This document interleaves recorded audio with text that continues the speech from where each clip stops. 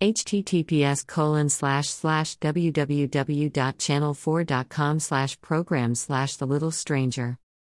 All Gothic fiction requires a big house, a crumbling manor, think Dracula or Frankenstein with unruly peasants at the door with their torches.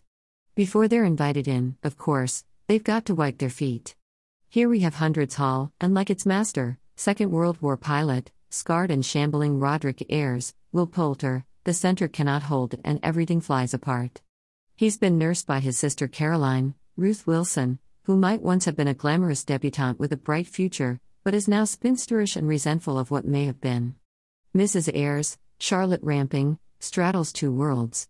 That before the First World War, when Hundreds Hall was at its peak and masters and servants knew their place.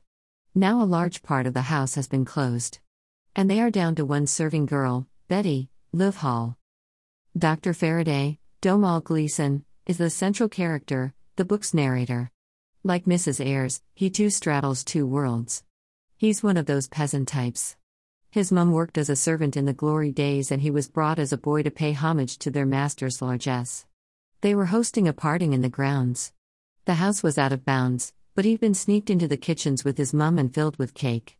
A day to remember, but he'd left the grey of the servant quarters and entered the main part of the house, come out of his underground hole and into the light. He'd stolen an acorn from a picture. The daughter of the house had watched him, silently. The little girl, the little stranger, had died as a girl in an accident, but she's still there in knocking sounds, and scratching noises and spontaneous fires, and all kinds of malarkey associated with poltergeist activity. But the little stranger has a big canvas to play with. Post-war guilt and class. Ruth, it's generally agreed, is the best of them all. Trying to totter on to the inevitable, but she too wonders if their only servant Betty will leave them for some god-awful factory and processing line.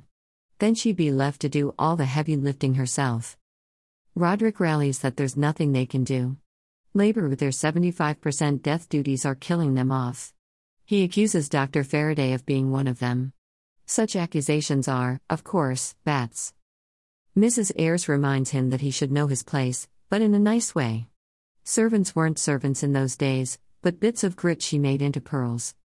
Dr. Faraday is a strange fish.